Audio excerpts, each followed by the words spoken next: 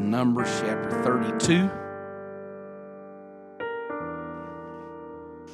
While you're turning there, I want to say it's good to have the Pottingers with us, Brother and Sister Pottinger, evangelist, just touching base, visiting here with us tonight, and hope to get to know them a little better before the service is over with.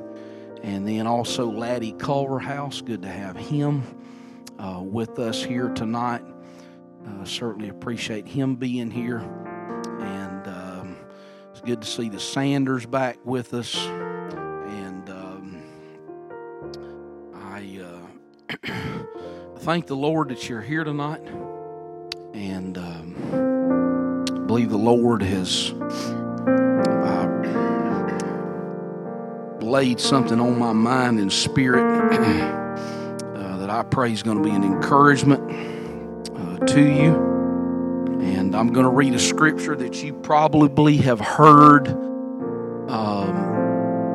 somebody quote, but you may not have known where it was at. You probably read it, but I'm going to kind of get into some of the context and the background of this. But look with me there to Numbers chapter 32, and I would like to start in verse 20. The Bible says there, Numbers 32 and 20, Moses said unto them, if ye will do this thing, if ye will go armed before the Lord to war, and will go all of you armed over Jordan before the Lord, until he had driven out his enemies from before him.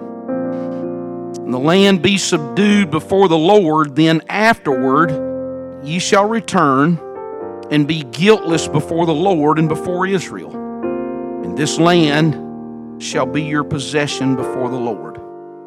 But if you will not do so, behold, you have sinned against the Lord, and be sure your sin will find you out. I think probably all of us have, parents, you probably have told your children that, and you may have said that. Be sure your sin will find you out. And I pray tonight that I'm going to stimulate your heart. And I have prayed that we believe in the gifts of the Spirit. I believe when they work, I generally believe it's not with a lot of fanfare. I think the Lord just works gently with the church. And after it's all said and done, we turn around and we think, man, the Lord touched us. And I pray that tonight in this congregation, that the gift of faith would operate in every one of your hearts and your lives.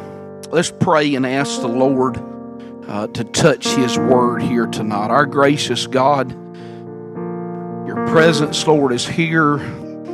I feel, Lord, always a sense of reverence and honor. I pray, Lord, that we give that to you. And I pray, Lord, tonight, God, that you would prepare our minds and our spirits. Lord, free us from distractions and help us, God, somehow, Lord, to let our own lives, God, be challenged. I ask you that tonight. In Jesus' name we pray. Amen. Amen. You may be seated. Thank you for standing. I have, last several weeks, I have been preaching through what I have called the upper room principles, John 13, 14, 15, and 16. I'm going to continue to do some of that. However, this past week, I just very strongly impressed with this message, and so I'm going to preach it sort of, I guess, out of sync, standalone message, but tell you how my mind was stimulated toward this. I was over in the student building and was working over there it was Thursday, and several hours over there, and pretty much alone most of the time. And I listened to preaching. I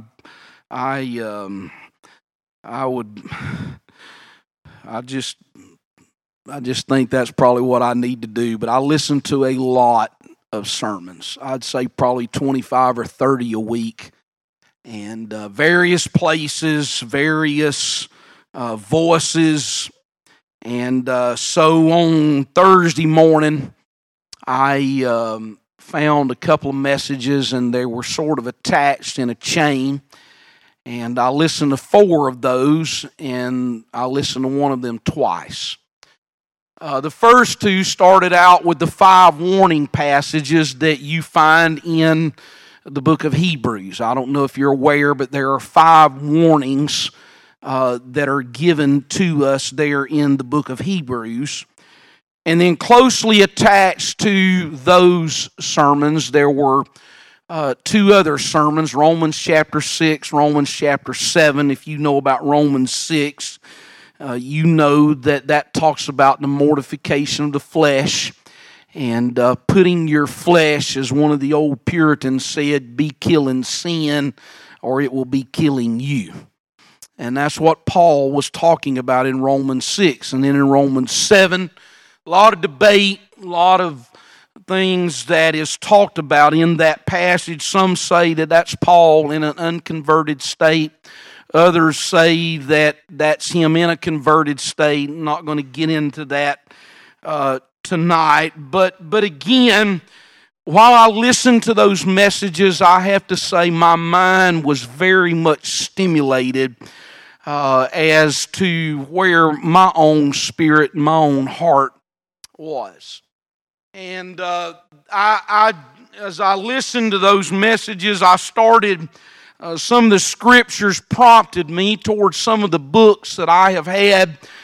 Some of the books I've had for pushing on 30 years. I know who gave me those books. I'm sentimental, and I've appreciated gifts. One of those books I thought about was one that was written by Thomas Watson, The Mischief of Sin. I've had that book for right at 30 years. Brother Lewis gave that to me 30 years ago. John Owen, another book, The Mortification of Sin. Another book written by a man by the name of Ralph Venning, The Sinfulness of Sin. And then another book called by Jeremiah Burroughs, and that book is The Evil of Evils. And people would say your mind must be morbid, you reading that sort of thing. But I would just tell you here tonight that the more that you read the Word of God, then the more that you begin to realize how frail and how weak that your flesh really is, and there is no way for us to make it outside of totally leaning on the Spirit of the Lord. And then there was another book by a more modern author, and I remember, again, years ago, a book that was given to me by this man. I don't know him, but Richard Exley wrote a book called The Perils of Power. He wrote that book shortly after all of the disaster with Jimmy Swaggart and Jim Baker and the implosion of the PTL network. Some of you may remember that back in the late 80s. And I read that book, very, very provoking book that I think that all preachers probably ought to read. But he's got another book that I read back in the mid-90s called Deliver Me, and it deals with the matter of temptation. Whenever I was listening to those messages there, in my mind, I started questioning and wondering whether or not that the Pentecostal movement really takes sin as seriously as what they did 120 years ago. And I wonder if we have not gotten too comfortable with sin. And I wonder if that we are far more welcoming sometimes of those sins and our toleration of them I would say that it probably thrives in more people's lives than what they're willing to admit. And a lot of times when a preacher stands up and starts to try to flag down and preach toward that direction, there are alarmists or people that want to resist against that voice. Sin, if you don't understand it, here's what it will do. It will drain the power of the Spirit out of your personal life.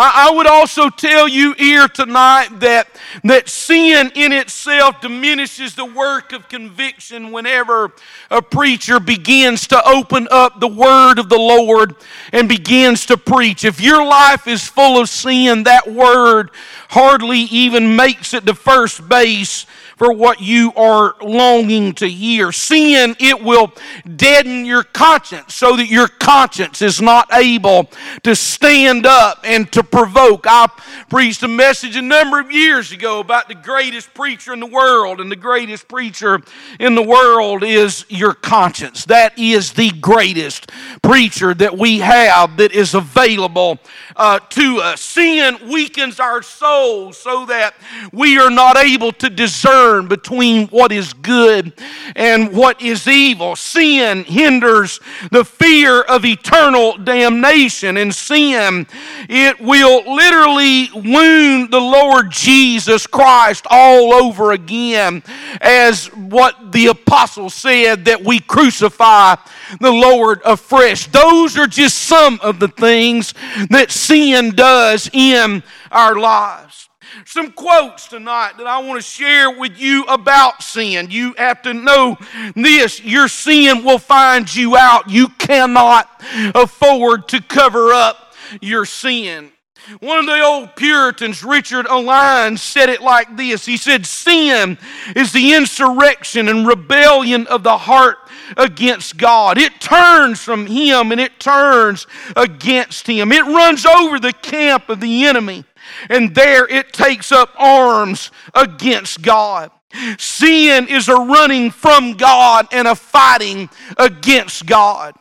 Thomas Manton said it like this. He said, "Sin reigns where it is not resisted." And then Samuel Clark said it like this. He said, "Sin is the spawn of the old serpent. It's the birth of hell, and it's the vomit of the devil."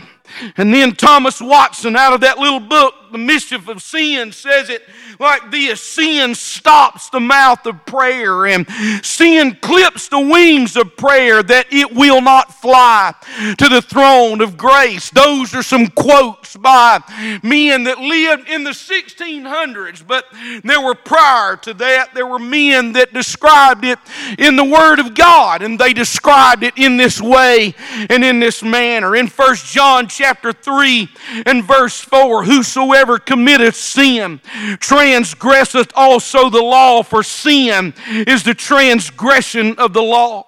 1 John chapter 3 and verse 8, "He that committeth sin is of the devil, for the devil sinneth from the beginning. For this purpose the Son of God was manifested, that He might destroy the works of the devil." James chapter 4 and verse 17, the Bible says, "Therefore to him that knoweth to do good and doeth it not, to him it is sin." And then the pattern of sin. And maybe one of you young men could take this and take this verse and just maybe I ought to assign it to one of y'all here tonight and tell you to preach on it. In James chapter 1 and verses 14 and 15, this is the progression of it. Here is what James writes. He says, "But every man is tempted when he is drawn away of his own lust and enticed. And then when lust hath conceived, it bringeth forth sin. And sin, when it's finished, it bringeth forth death." Proverbs chapter 28 and verse 13, "He that covereth his sins shall not prosper, but whoso confesseth and forsaketh them shall have mercy." Psalm 66 and 18, very provoking, because we ought to all take heart and know what the psalmist said. He said, if I regard iniquity in my heart, the Lord will not hear me. Do you realize that engagement with sin causes your prayers to not be heard by the Lord? And then in Isaiah 59, verses 2 and 3, but your iniquities have separated between you and your God, and your sins have hid his face from you, that he will not hear you. For your hands, they're defiled with blood, and your fingers, they are dripping with iniquity, and your lips have spoken lies, and your tongue hath muttered perverseness. That is the picture of just a very few scriptures of what it describes there as sin. But whenever you get to the book of Numbers, this scripture that I read to you here tonight, if you've read through the book of Numbers, you know that there's times where it indeed is numbers. It's almost like that Moses is writing, and he's talking about a census, and he's numbering there the tribes and the people of Israel. Scattered throughout that, there are some historical accounts of some of Israel's wanderings there that are told in his words there. And in fact, these verses that I read to you here tonight is pulled from one such of those stories, and we'll get to that here in just a few minutes. But there's something else that you find in the book of Numbers, and that gives rise to something called the types. A type is something called maybe a metaphor or a symbol, or if you want to use it like this, it's a picture, it's a reference of something that is written about in the Old Testament, that it will see its fulfillment that will take place in the New Testament. And you say, well, what do you mean by that? Well, the death of our Lord is given to us in the book of Numbers in a couple of instances. The red heifer there in Numbers chapter 19. And then I think probably most of you know about the brazen serpent. That is one of the scariest stories that you read about. That's in Numbers chapter 21. And because of Israel's disobedience, the Bible tells us that those snakes, that he's let them run out there through those people there. But there was a remedy, and you remember the remedy was that there was a brazen serpent that was lifted up on a pole, and Moses told him that if you just look in that direction, you're going to see, and you're going to have healing, and you will be saved from that bite of that serpent there. That did obviously point to the death of the Lord and pointed there to the role at Calvary. But we also find the resurrection of the Lord, because the Bible tells us in Numbers chapter 17 that there was a rod that Aaron had. And the Bible tells us that rod, it budded. And then when it budded, now you gotta understand this. And people say, oh, I don't believe that. Well, it's in the Word. I believe what Moses writes and describes. But he says there in Numbers 17, he said there was a dead rod. It was lifeless. But there, whenever Moses and Aaron's leadership was challenged, in a very short period of time, the Bible tells us that rod budded out, and that there were almonds that began to grow there in that. That is a picture of the resurrection of the Lord Jesus Christ. And then one other one that I would like to visit before we get to our message. Long introduction, but the rest of it will be somewhat quick, so I'll give you a little bit of hope with that. But the security of the Lord is seen there also in the book of Numbers. In Numbers chapter 35, Moses tells us about those cities of refuge. There are 3 that are on the west side of the Jordan River, and then there's 3 of them that are on the east side of the Jordan River. In the event that there was perhaps a person that was accidentally killed by another person, that man or that woman could run to that city of refuge, and they would be able to not fall to the hand of the avenger that was there. And all of those 6 cities, they mean something. It's a great Bible study if you want to sometime just take a look at that. But those are some of the types that you find there in the book of Numbers.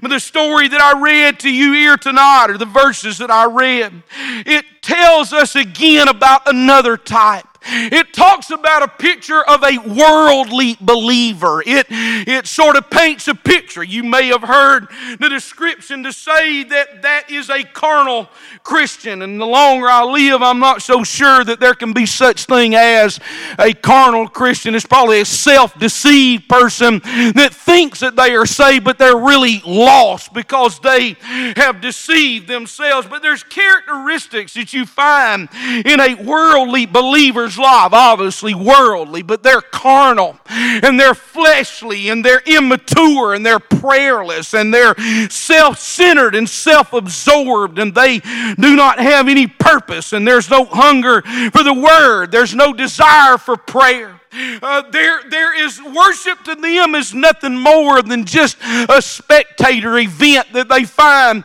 themselves involved in, and more than likely they're either a tare or they are a goat. And I have mentioned to you before that there are 4 unique and individual people that is in a congregation. You've got shepherds, you ought to encourage them. You've got sheep, you ought to feed them. You've got goats, you shouldn't entertain them. And you've got wolves, you better kill them. And those are the 4 that generally you find in a congregation. But here it is that we read this story here, and the picture that is here in Numbers 32 is the tribes. There's 3 tribes, Reuben and Gad, and then half of the tribe of Manasseh there. And so they make a request early there in Numbers 32. The first 5 verses, you begin to see that they asked Moses, can we live on the eastern side of the Jordan? That means that they did not want to go over to the other side of the Jordan. And so it was Moses reprimanded them, starting in verse 6 through 15, for wanting to stay back and not to help their brothers to fight and to battle there in the promised land. And so Moses come along and he confronts them and he tells them, he says, I'm going to tell you this, that if you don't follow through, then what you're going to do is you're going to discourage your brothers because you are not providing them with the help that you need to provide them with. And so he told them, he said, I'll just tell you this frankly, this is the same sin that angered the Lord 40 years ago. Whenever we got here, and your fathers that have all failed in the wilderness and died, this is their problem. They did not want to move over into the land of promise. And so they seemingly reluctantly decide that what they want to do is they want to say, well, Moses, we'll help them if you will let us come back over here and stay on the other side of the Jordan. And so that's what Moses does. And we read it there in that verse that he tells them. He said, if you don't live up to your commitment, then here's what's going to happen. Your sin ultimately is going to find you out.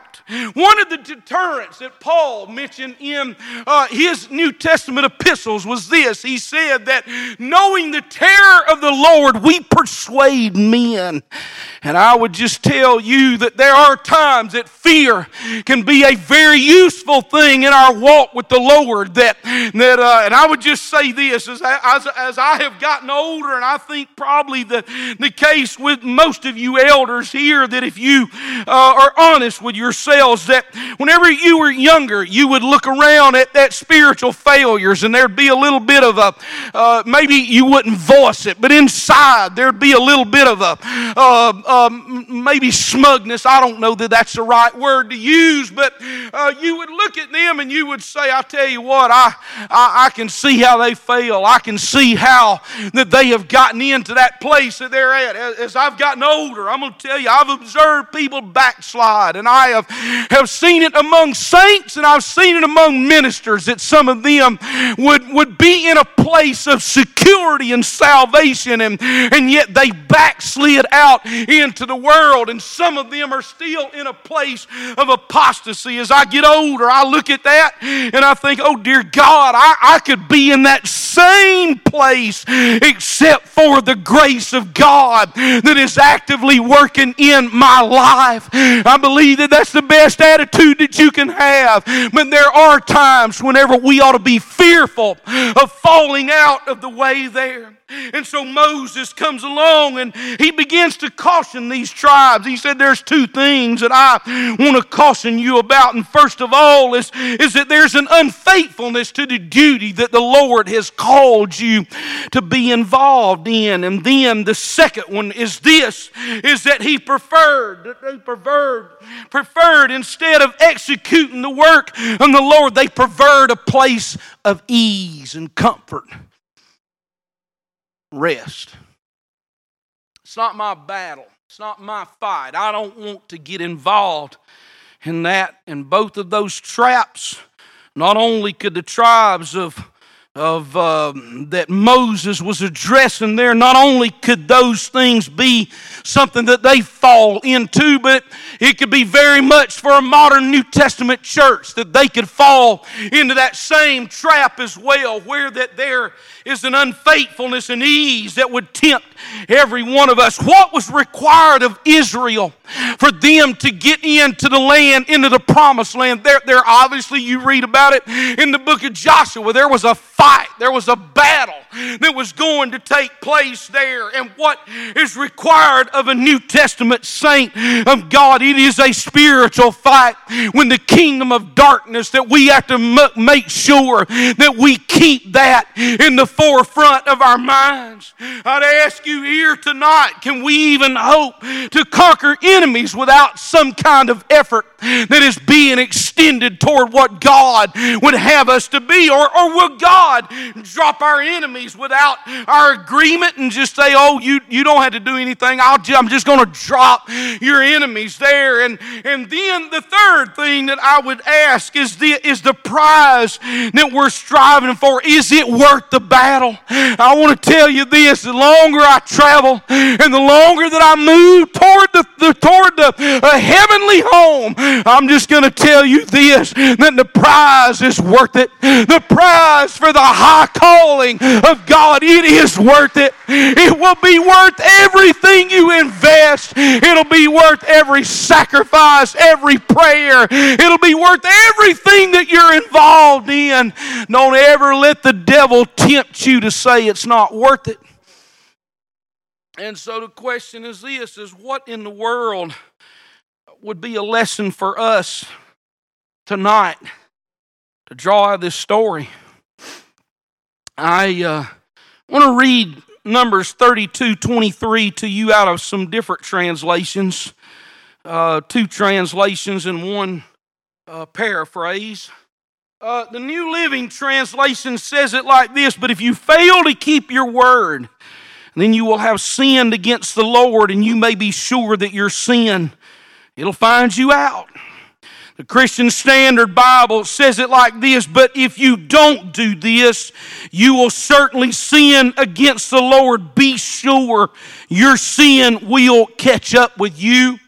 And then for all of the derogatory marks that has been made toward poor Eugene Peterson and the Message, I, over the years, have enjoyed reading the Message. It is a paraphrase very similar to the Living Bible that came out in the early 70s, but he writes it like this: but if you don't do what you say, you will be sinning against God, and you can be sure that your sin will track you down. I think that far too often in our lives that again, and trust me, I didn't have, this is not the crock pot message of crock pot preparation. This is kind of a microwave slot, because I didn't start working on this till late Thursday night, which is not, I try not to make it my normal practice, but I couldn't get away from that matter about what my thoughts were about sin. But here's the thing. I think that far too often, that most of the time, that I have a tendency to classify sin in places that I never go. And I think probably be safe to say that you do the same thing. You say, what are you talking about? Well, look in Galatians 5 and verse 19. And when I read this is familiar. You know, may not remember the reference, but you know what the content is. And here's what Paul writes. He says, now the works of the flesh are manifest, which are these: adultery, fornication, uncleanness, lasciviousness, idolatry, witchcraft, hatred, variance, emulations, wrath, strife, seditions, heresies, envyings, murders, drunkenness, revelings, and such like, of the which I tell you before, as I have also told you in time past, that they which do such things shall not inherit the kingdom of God. Now, do you see the description here? You see what Paul has written? He summed it up pretty good. He's described sin. He said adultery, fornication, uncleanness, lasciviousness, idolatry, witchcraft, hatred, variance, emulations, wrath, strife, seditions, heresies, and so forth. And here's what I do. That's sin, and I'm not involved in that. I feel pretty good about myself. I'm not doing any of that. I feel good, Brother Shane, Ulrich. I feel good about myself, but the more you read the Bible, I prayed for you last night, and I don't want this on the. Forgive me. Talk to just the people that's here for a minute.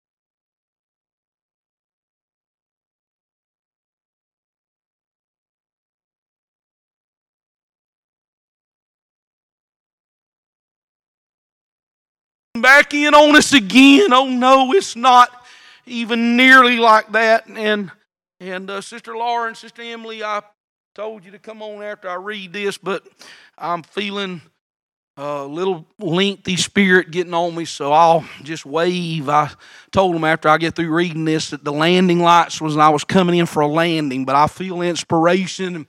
It may take me just a little bit.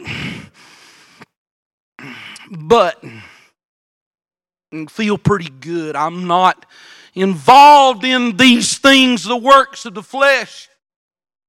But 2 Peter chapter 1, verse 4, whereby are given unto us exceeding great and precious promises, that by these ye might be partakers of the divine nature, having escaped the corruption that is in the world through lust. And beside this, giving all diligence, add to your faith virtue, to virtue knowledge, and to knowledge temperance, and to temperance patience, and to patience godliness, and to godliness brotherly kindness, and to brotherly kindness charity.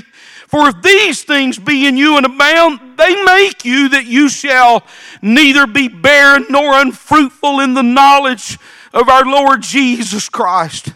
But he that lacketh these things is blind, and he can't see far off, and he's forgotten that he was purged from his old sins. And wherefore the rather, brethren, give diligence to make your call and election sure. For if you do these things, you shall never fall. For so an entrance shall be ministered unto you abundantly into the everlasting kingdom of our Lord and Savior Jesus Christ.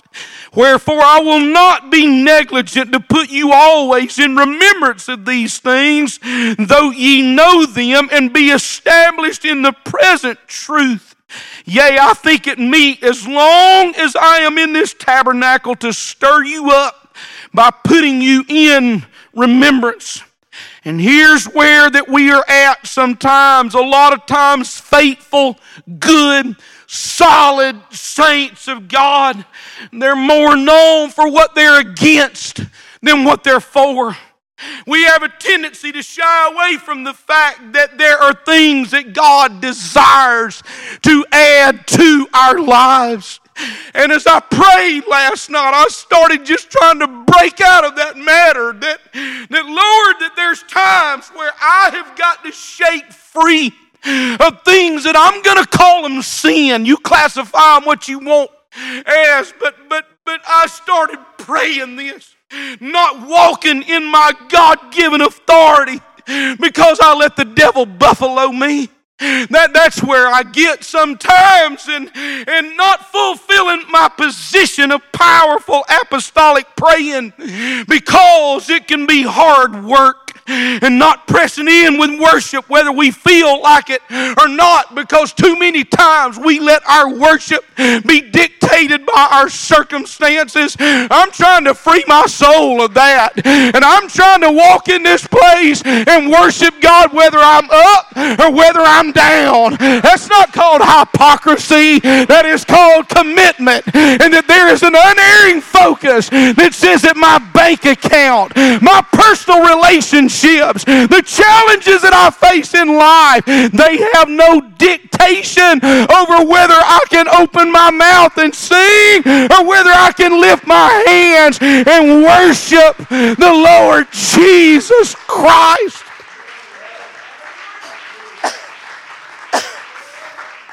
And so this, and then this is a big one, succumbing to battle fatigue that surround us.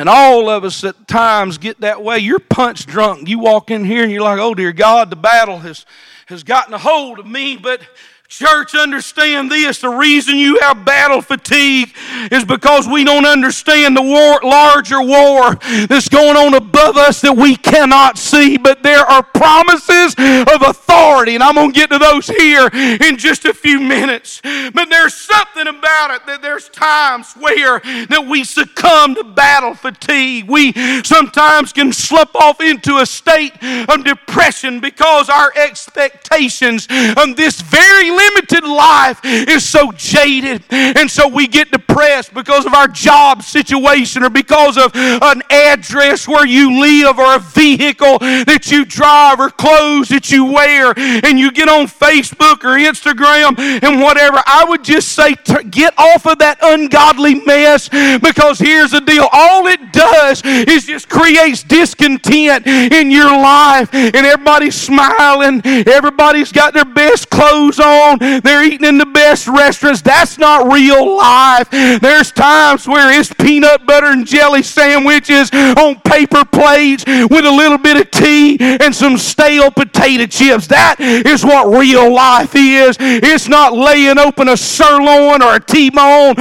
or filet mignon there. That's not what life is really all about. But what the enemy wants to do is he wants to get you so depressed and to think, dear God, I'm not like everybody else, and I'm not keeping up when the Joneses. Hear me. If you've got eternal salvation and you've been born again, there ought to be something on the inside of you to get your hands up and says, oh Lord, I'm thankful for what you've done in my life. Here's another one. I believe this is sin, not allowing our minds to be saturated with Scripture because of the distractions that our world pushes in front of us. Falling into the trap of small-mindedness because we can't see the bigger picture of what the Lord is trying to do and is trying to work out.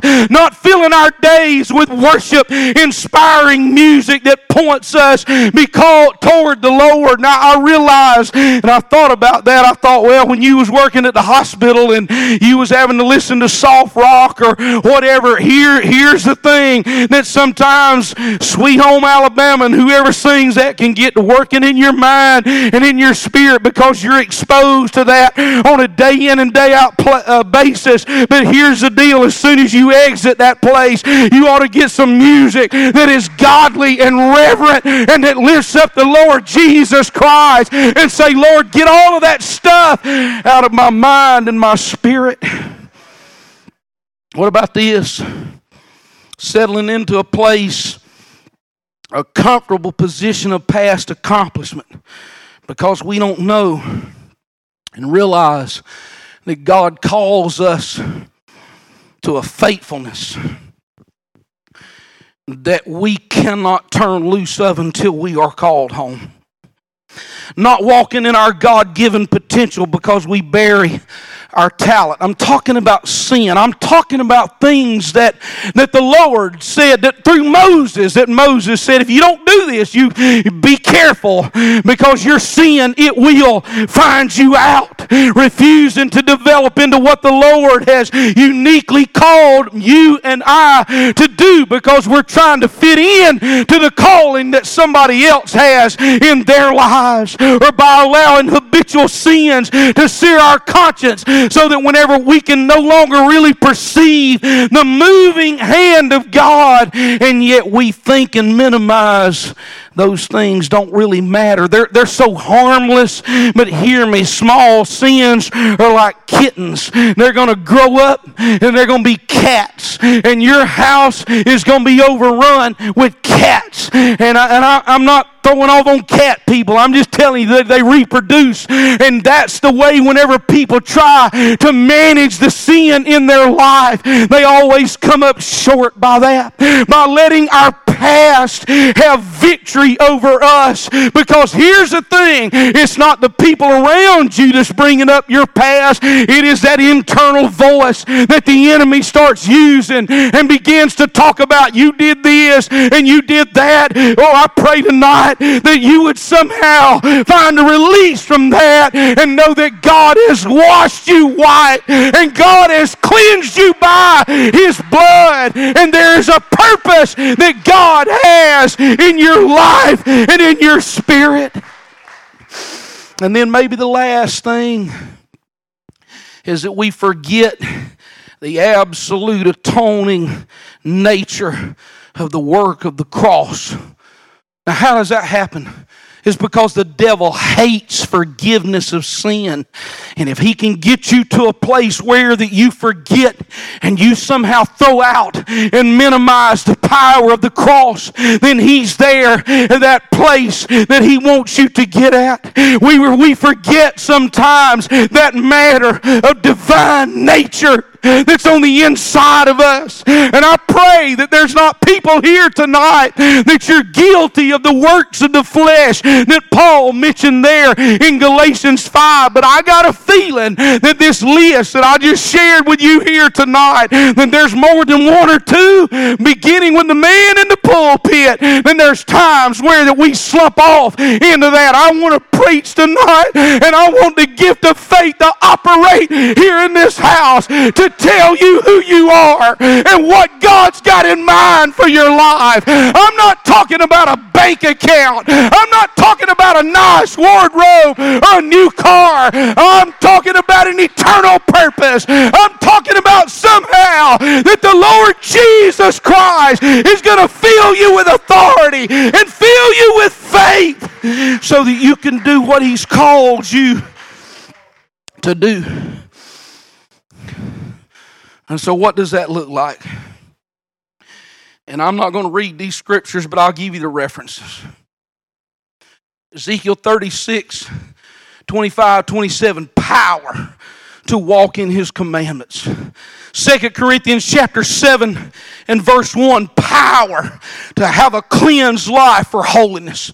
Hebrews chapter 9 and verse 15, power of an eternal inheritance. 2 Corinthians chapter 10 verses 3 through 5, power to break imaginations and strongholds that exalt themselves against God in our minds. 2 Corinthians chapter 11 verses 13 through 15, power over charlatans. 2 Corinthians chapter 11 verses 16 through 33, power even in the middle of suffering and sacrifice. Luke chapter 22 and verse 40, power over temptation. Matthew chapter 9 verses 9 through 13, power to be delivered from evil. Psalm 94 verse 14, Psalm 94 and verse 22, power to be protected. Luke chapter 10 and verse 19, power to overcome the enemy completely in your life and in your spirit. And when I am not walking in that kind of power and that kind of authority, my sin will find me out. Sister Emily, Sister Lauren, and whoever else. Oh, I was singing last night. Oh, I had this thing on a loop, Brother Adam. I'm telling you now, y'all are going to sing, and it's going to be good. But I'm telling you, it doesn't even get near to what my majestic voice was doing in here last night while I was praying. Oh, Jesus. I was praying, and I'll just be honest, when I get to speaking in tongues, I get out of the mic, okay? Good, bad, indifferent, whatever y'all want to call. But I'm telling you, I started up in that study up there and got down, and I was in the hallways and in this sanctuary, and just the power of God was present and evident here in this house. And here's what I started praying for myself, and I started praying for you as well. God, help us to rise to the occasion and the close of this dispensation of time. Oh God, help our church to walk in spiritual authority. Oh God, may our lives be a blessing to others and not a curse. Oh, our Lord Jesus Christ, may my worship not be dictated by my feelings. Oh, our Lord Jesus Christ, help my mind to be completely shielded with holiness and sobriety and vigilance. Oh God, may your holy presence consume every bit of the chaff and the waste that's in our lives. Oh God, by your Spirit, fill my mouth and fill the mouths of the people here with powerful words of faith.